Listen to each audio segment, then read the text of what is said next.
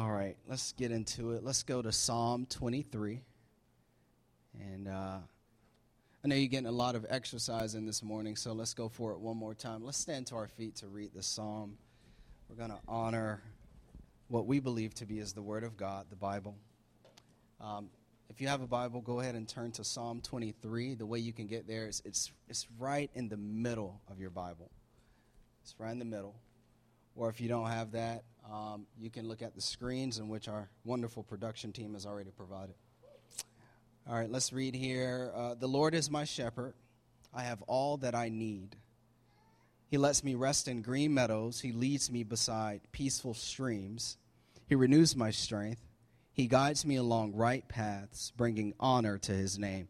Last Sunday, we covered verses 1 through 3, so go and check out the podcast there. The message was entitled, God's Heart for Me. All right, and so we're going to work with verses 4 through 6 this morning. That's what we're going to break down for clarity.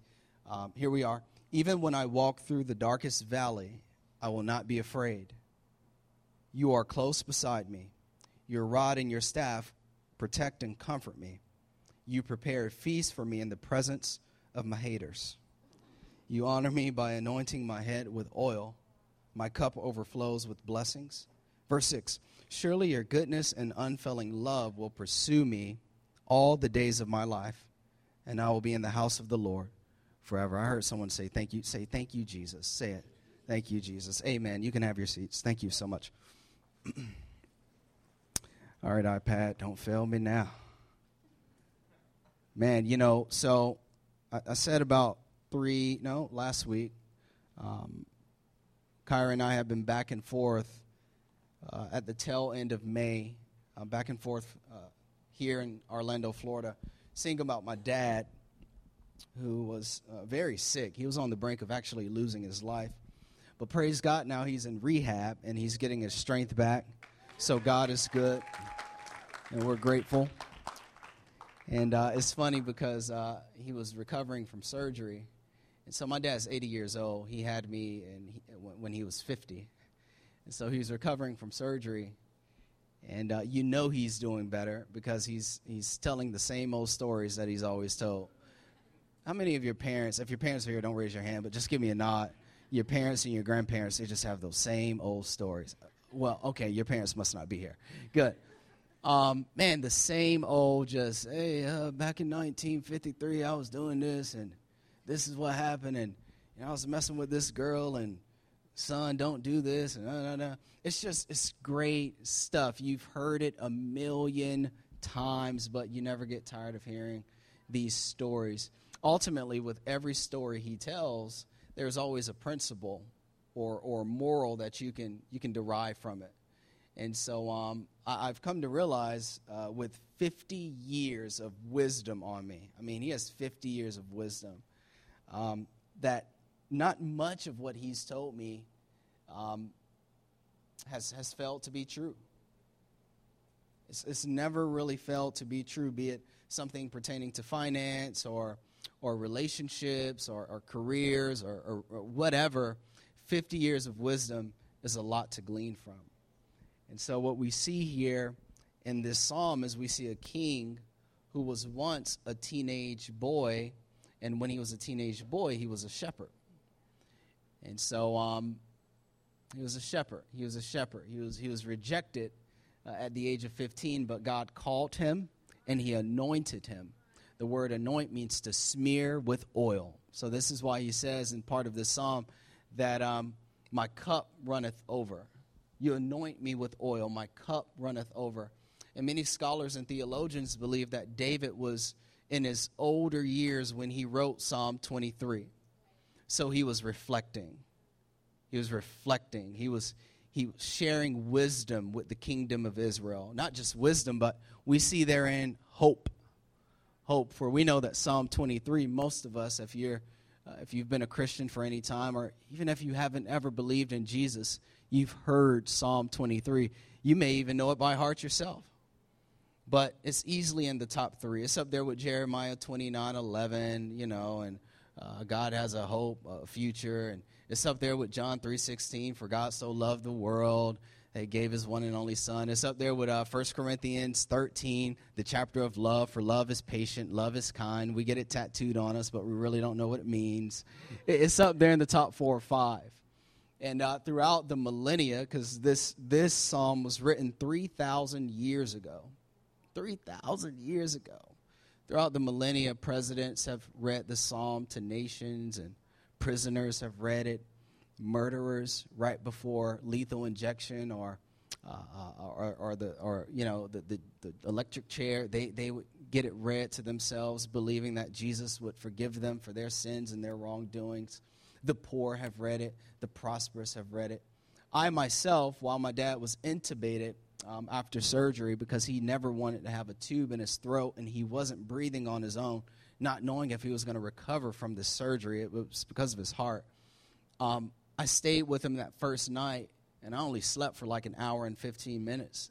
Every time he moved or the machine made a sound, I was up checking on him. And so the Spirit of the Lord just said, hey, read Psalms 23 over him. And his body was freezing cold. So I laid my hand on his head, and I just read Psalm 23 over him because the doctors were saying that he can hear you. He can hear you. And he would even respond with his foot, or I would say, Dad, open your eyes. He would open his eyes. I just read Psalm 23 over him.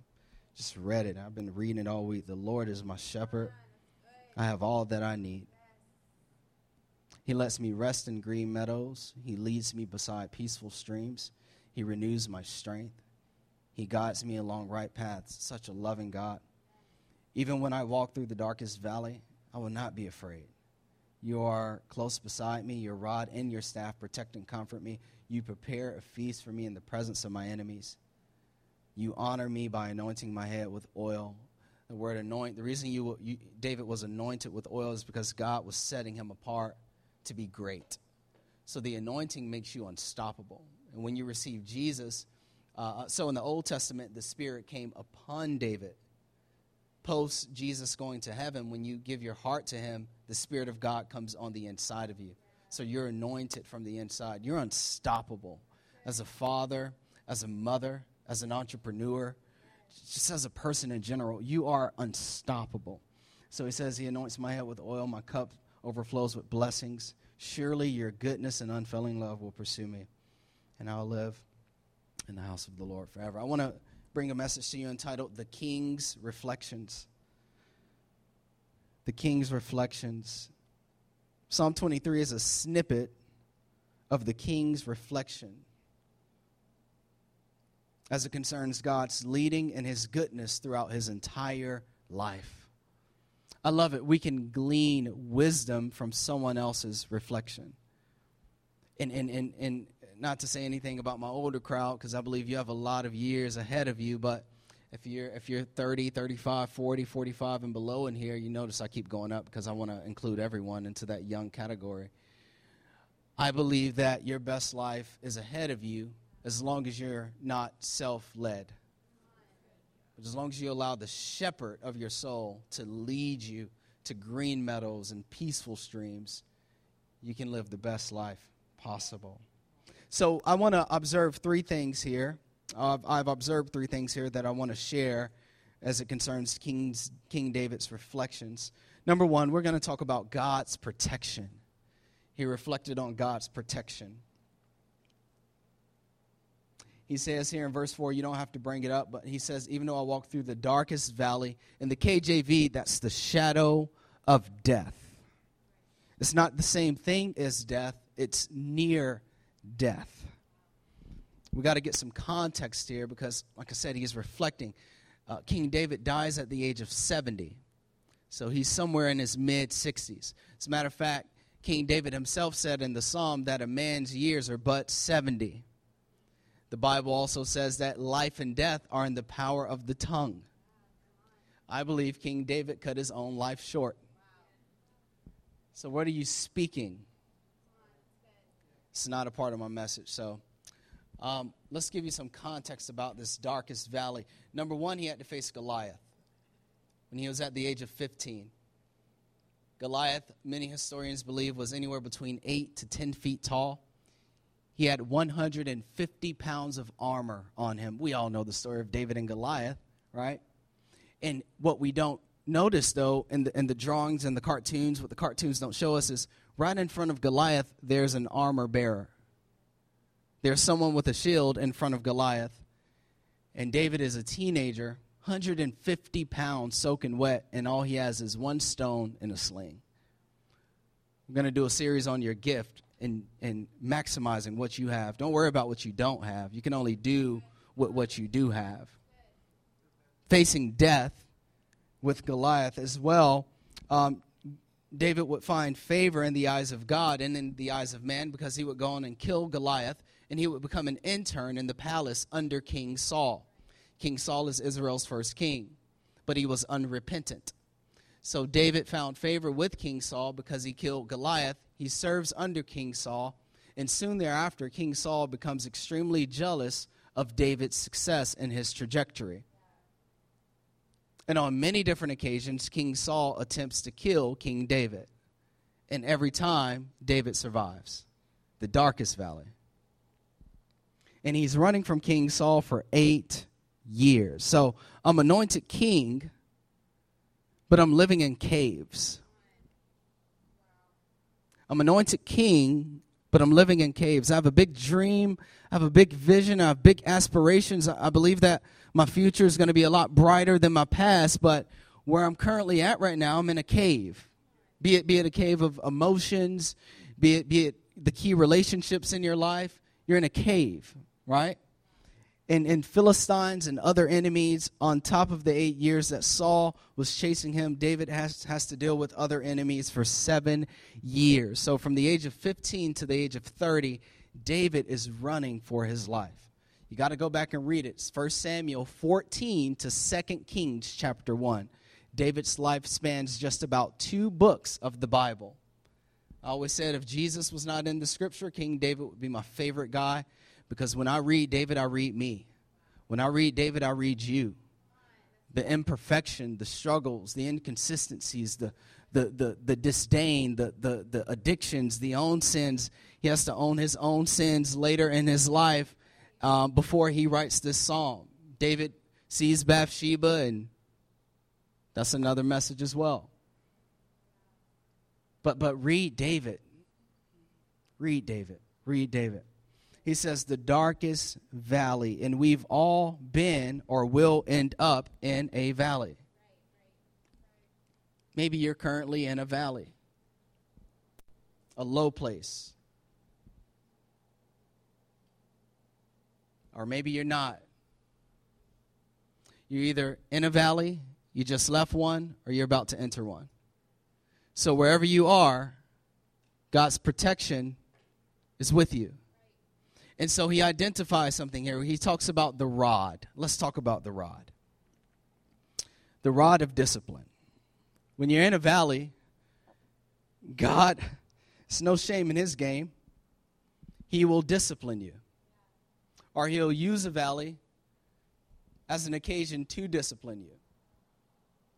Because when you're in a valley, it's easy to take things into your own hand.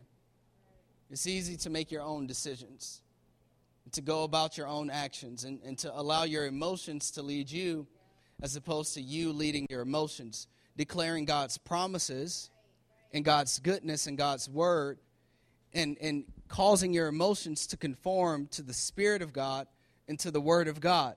So he says, I'm in a dark valley. God is with me. His rod and his staff comforts me. So a shepherd in biblical times, and even today, they had 2 tools. One was the rod. It was about 2 or 3 feet long. Would have latched on right here on your belt. The other was the staff, about 5.5, 6 feet tall, and it had a crook at the end of it. The shepherd would use the staff to pull sheep out of danger. We're going to address that here. I'm kind of going ahead. But he'll use the rod of discipline when you're in a wilderness. The first thing discipline does is this. God wants to, pull it up, EJ, utilize correction when you're in a valley. He'll take a valley experience to correct you. Correction is the act of making something right. So, Lord, I'm in this valley, and my dad is this way, my mom is this way, my money is this way, my life is this way.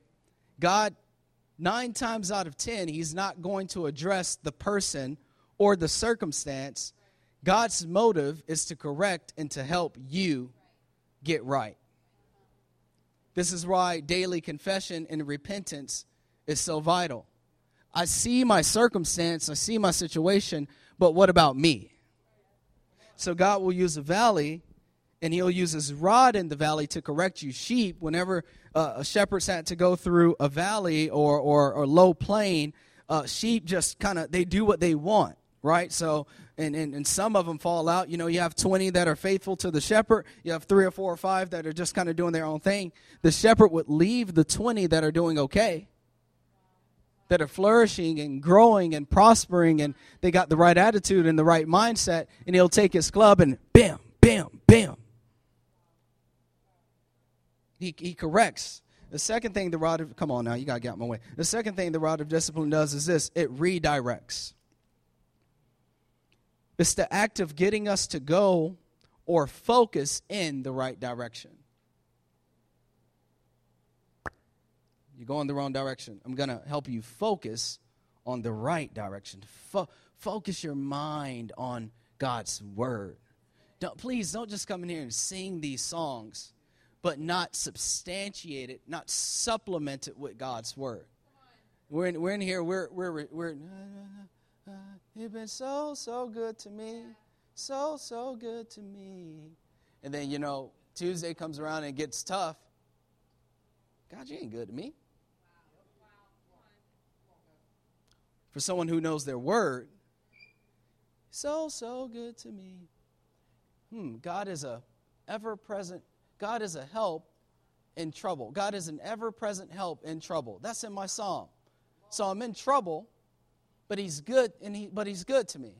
I want to focus on the trouble, but I feel as though he's getting me to focus on his goodness. So I'm going to focus on his goodness. You got to get in that Bible. So he'll redirect you. The third thing that the rod of discipline does is it guides.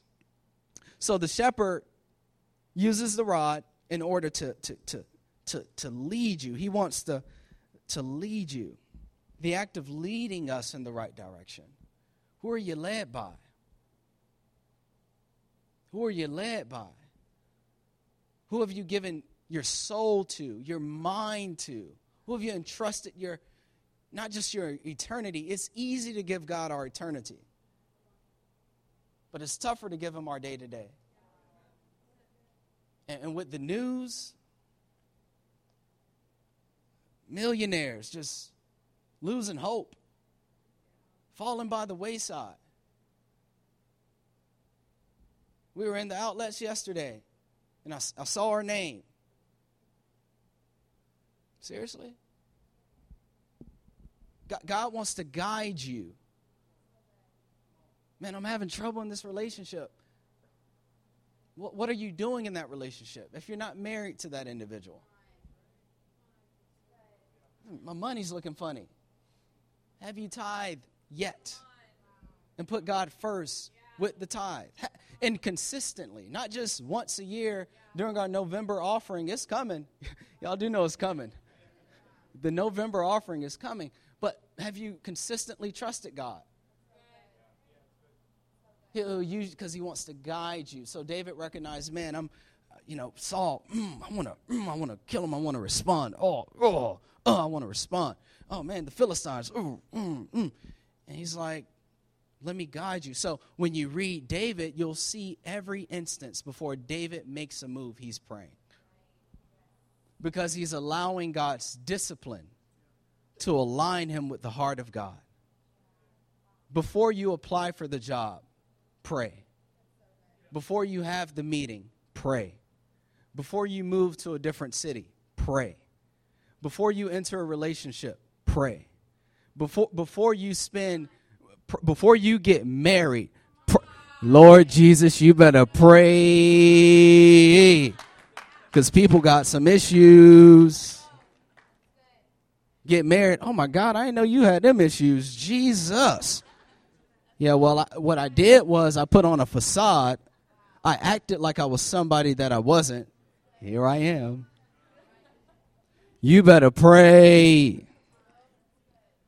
And if you've gotten a divorce or you're on the brink of one, I encourage people. I say God is a father. He doesn't want you to suffer.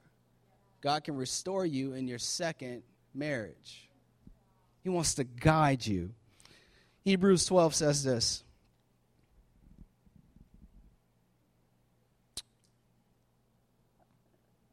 I'll do NLT. For the Lord disciplines those he loves, and he punishes each one he accepts as his child. And as you endure his divine discipline, remember that God is treating you as his own children. Whoever heard of a child who was never disciplined by his father or mother? If God doesn't discipline you as he does all his children, that means you're illegitimate and you're not really his children at all. Since we respected our earthly parents who disciplined us, shouldn't we submit even the more to the discipline of the Father of our spirits and live forever? For our earthly fathers disciplined us for a few years, doing the best they knew how. But God's discipline is always good for us, so that we might share in his holiness. If I don't discipline you, I don't care about you. If I don't tell my children, hey, don't run in the road, there's a car. What I'm really looking for is free time. And a reason to kind of get out of the burden of being a parent. So, oh, there's a car. Go ahead. I'm going to say, hey, don't go there.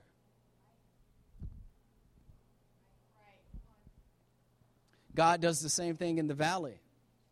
We want to see the light at the end of the tunnel. God is trying to give us handles.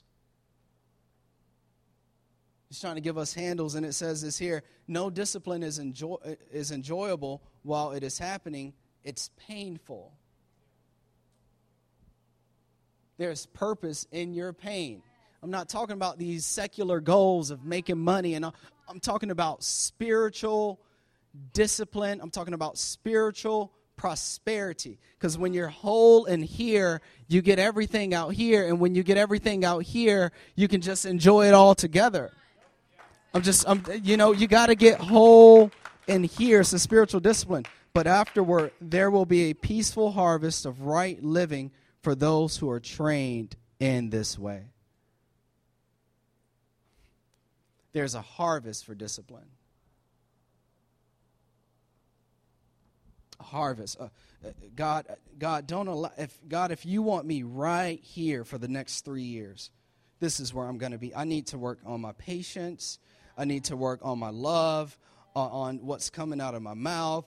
Lord, don't give me another dime until I know how to budget what I got. Lord, just I'm going to work my box. I'm going to work my sphere of influence. I want to be a leader, but you've given me 2 people. I'm going to lead them to you. I'm going to pour into them. I'm going to encourage them. Lord, just give me this box. Discipline me here.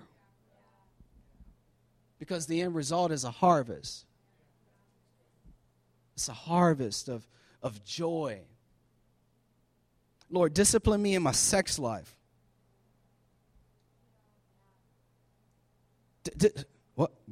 What you want? I'm good. I love Jesus. Girl, I'm good. I love Jesus. Discipline me there. Paul says that when you sleep with someone, you become one with them. So we enter into relationships with more than just us. When God does send the right person, we enter into it with more than just us. This is why it's essential that you maintain your purity. Because when you present yourself to someone that's going to be your spouse, you just want to present you. Discipline me right here.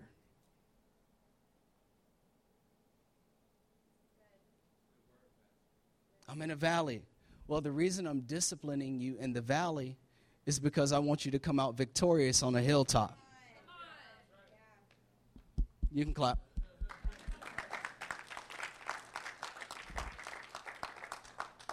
That's why. I want you to come out victorious in the hilltop. And then he said, the staff is my defense. This is what David told Saul before he fought Goliath. He said this, 1 Samuel 17:34 through 35. He said, but David persisted. I have been taking care of my father's sheep and goats, he said.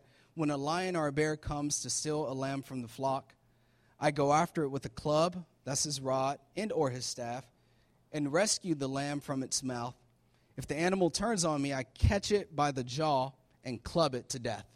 That's what David told Saul before he fought Goliath. He's saying, look, I can fight Goliath.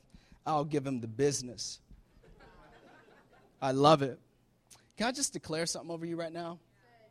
I want to prophesy this. I want to just speak God's word over you. God is about to strike what's been squeezing you.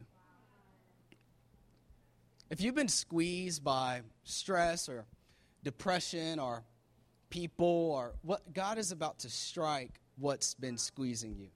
And he's going to do it for the rest of the year until you enter 2019 afresh and anew.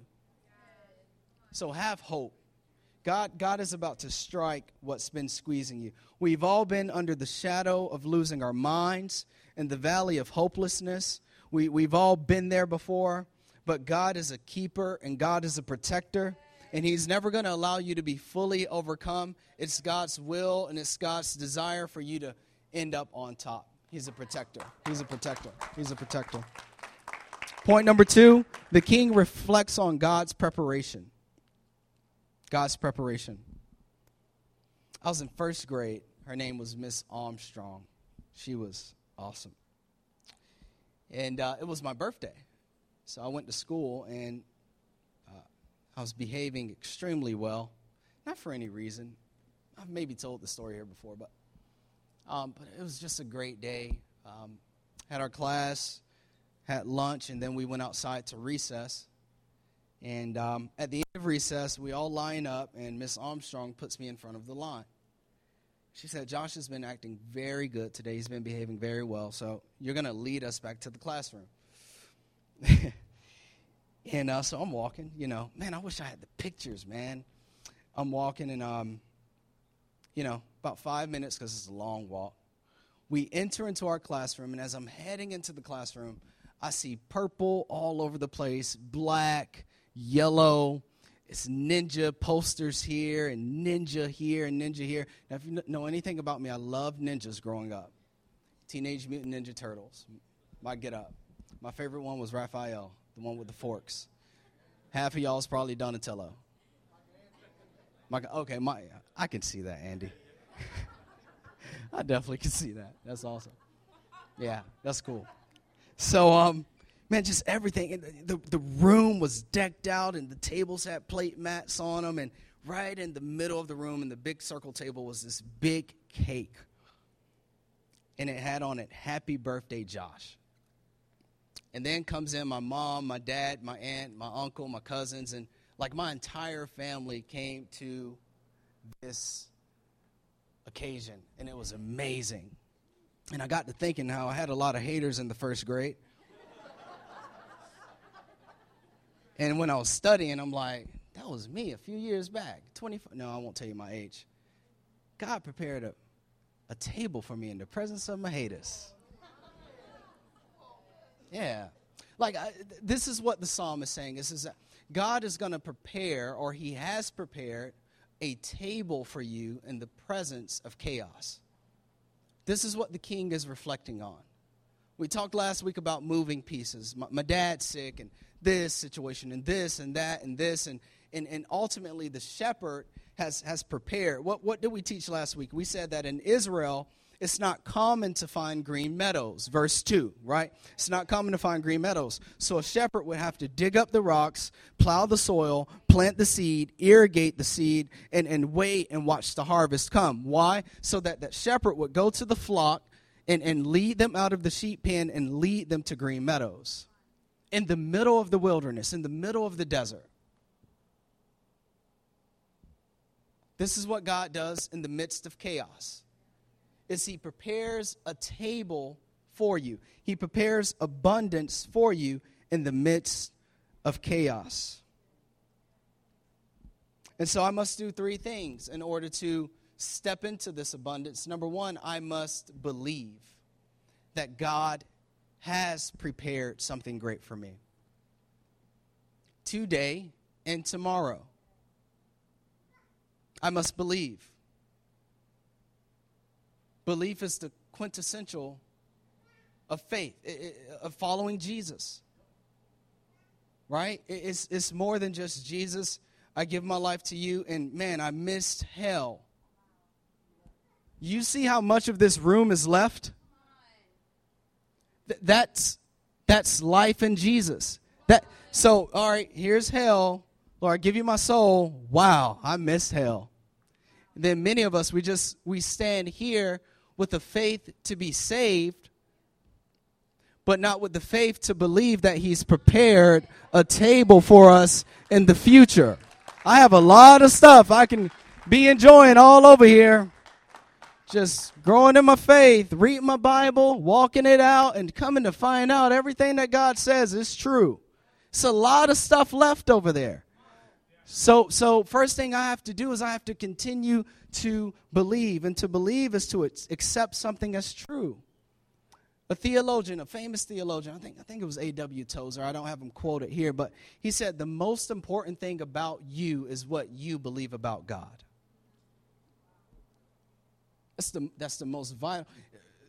Single, young, old, teen, elder, married. The most important thing about your life is what you believe about God and who you believe God to be. David understood, the Lord is my shepherd. I have all that I need. So even in the midst of the chaos, not only is he preparing a table for me, and here, the promise is that I'm going to be king. So whatever's facing me today, whatever opposition I have today, my destiny is over there.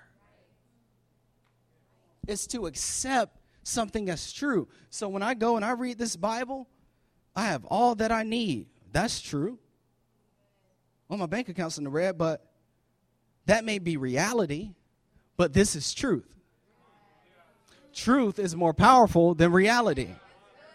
I just got to be led into it. The second thing I got to do is I have to obey. This means to act in accordance with your belief. To act in accordance with your belief. When Jesus was upon the earth, he called people. Did he call them to preach, Chris? To hear him preach? Did he call them to just sit down? No, he said, follow me. So I must obey. And number 3, I must receive. This is to eventually possess what God has prepared for you. Psalm 27 says this, 12 through 13. Says, do not let me fall into their hands. This is David again. Now he's in the midst of battle. The Psalms are not chronological, so don't worry about how it happens after 23, but he's really in so here it is. Do not let me fall into their hands, for they accuse me of things I've never done. With every breath, they threaten me with violence. This is when he was on the run for those 15 years. Yet I am confident I will see the Lord's goodness while I am here in the land living. I'm confident of it.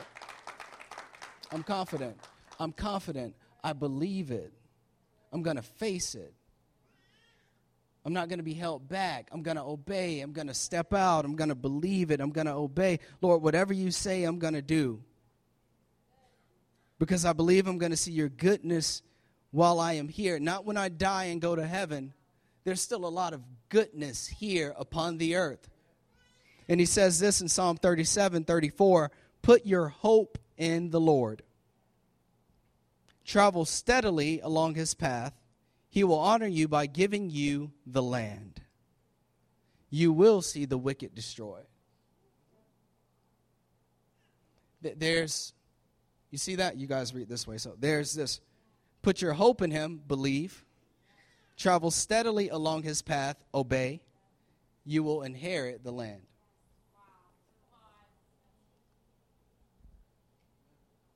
Bless me. I posted a proverb, I think the other day. In that proverb, I think it's 22:4. And it says, humility and fear of the Lord lead to riches, honor, and long life. Riches, I'm down for that. Honor, I'm down for that. And long life. Humility and fear of the Lord. The fear of the Lord is to not be afraid of him, but it's to recognize that he is my shepherd. He is the head of my life. Jesus is my master. He is my king. He is my coach. He is my mentor. He is my guidance. He is my beginning and my end. He's my everything. He's my everything. This summer, man, I'm in teaching mode. I'm slowing it down because I really want y'all to get it. I've grown past y'all responding and the claps are great because you should affirm that in your own heart. Please keep clapping it. It feeds me. But I really want to see you live in victory as you walk in Christ and as you step out on your faith. That's what I want to see. So that's why I'm slowing down because there's so much power in this word. Did I say this last week? Yeah, I said it. I'm going to say it again. I almost posted on Instagram, and it's still saved in my phone. I'm finishing in 5 minutes. Don't come up yet. I'll let you know. It's still saved in my phone, an Insta story. I tell everyone how there's this book.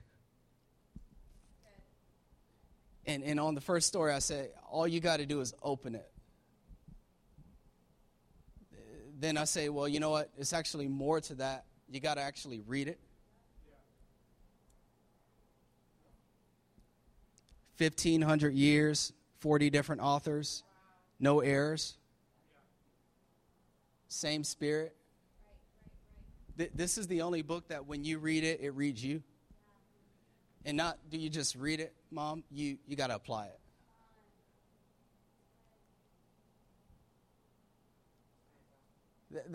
That's and so God has also been dealing with me about our fire and our passion. For those of you who have been walking with the Lord for any amount of time, you start out, woo, Jesus, everything. 6 months later, I might go to church. I might read it. She laughing because it's true. That's the kind of response I'm looking for. I don't need a clap. I'll read it eventually. It's just gathering dust. This is why I love David too. There is a time when David's own men wanted to kill him because he led them on a journey, and the enemy camp came and stole their kids and their wives and all. They got everything. And so David returned. They won that battle. David returned to the homeland, and his men wanted to kill him. And the Bible says that, but he encouraged himself in the Lord. So there's something about my faith where I can't expect heaven to open up and zap me with encouragement. I'm about to start preaching.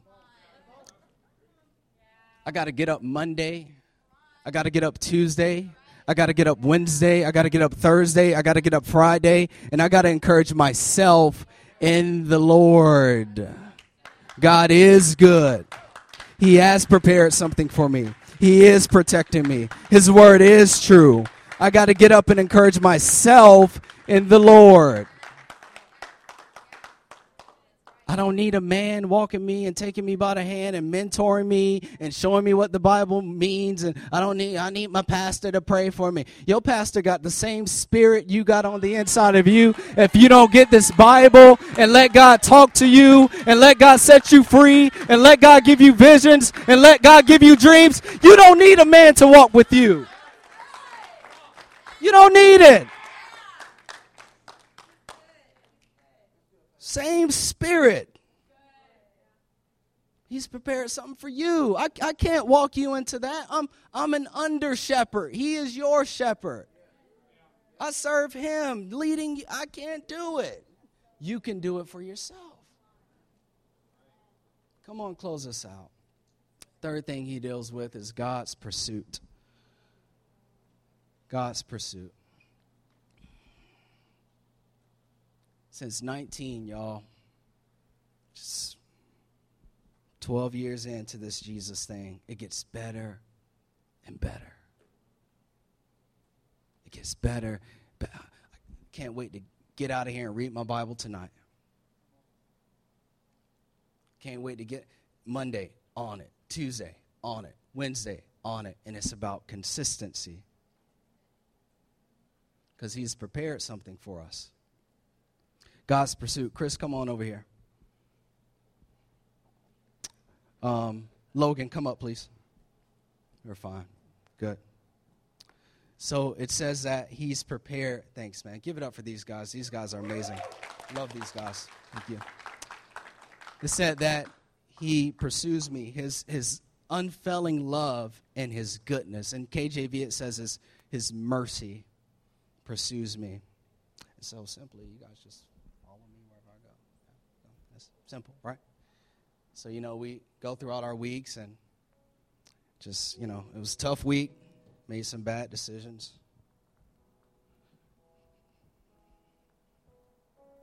Did that thing again. Didn't pray, didn't read my Bible.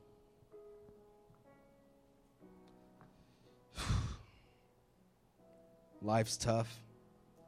Me and my mom, me and my dad not talking. I go back to work Monday. Got a big test Tuesday.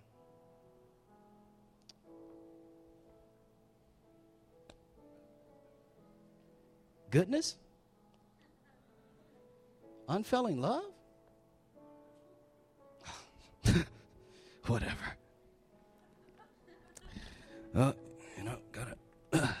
Had a great week. Made it to church. Made a few right decisions. Starting to budget. Got about $25 in my savings. It's going to take a long time to get to where I want to go, but I'm saving.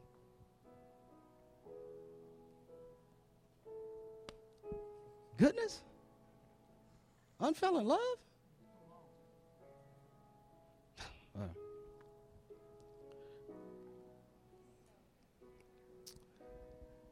I'm in my 30s. I'm divorced.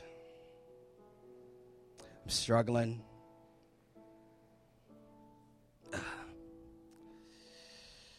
Going through the toughest season of my life.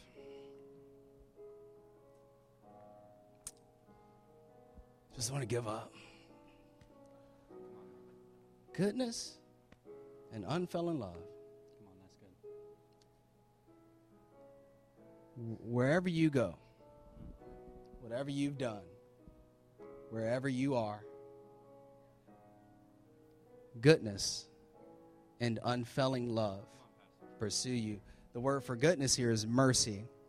It means to not receive what you should receive. That's God's goodness. Unfailing love means to receive what you don't deserve. Come on. And it's pursuing you all the days of your life. Thank you, guys. I love you. Love you, man. Thank you. Okay, let's go ahead and pray. Let's bow our heads.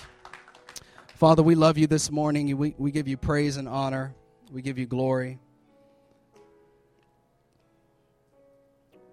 And right now what I want to do is I want to extend salvation.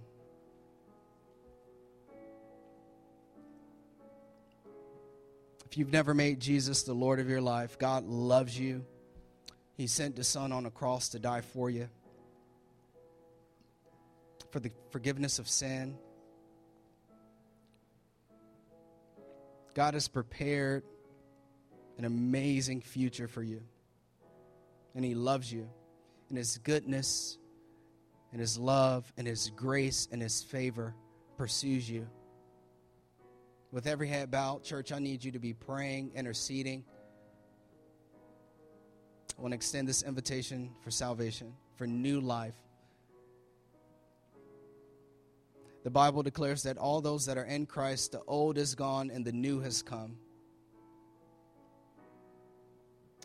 So on the count of 3, you raise that hand. God wants to lead you to green meadows, pleasant streams. He wants your cup to overflow. And today is your day. On the count of 3, don't let Satan talk you out of it. This is not about religion. This is not about Highlight Church, Pastor Josh. This is about you, Jesus, and your destiny. On the count of 3, just raise that hand. 1, 2, 3. Raise it high. Raise it high. Is this your first time coming to Christ, or you're coming back to Jesus? God bless you. And give it 30 more seconds. God bless you. Hallelujah. Salvation is reigning in this place. Let's celebrate, church. Hallelujah. Hallelujah. Hallelujah. Thank you, Lord. Thank you, Jesus. Hallelujah means highest praise. So just kind of let you in on that. Hey, let's pray together with these sons and daughters that gave their lives to Christ today. Let's pray together. Repeat after me. Lord God, I love you. Forgive me for my sin. Thank you for Jesus. Jesus, you are the Son of God. I give you my life. I give you my heart. Fill me in Jesus' name. Amen. Love you, church.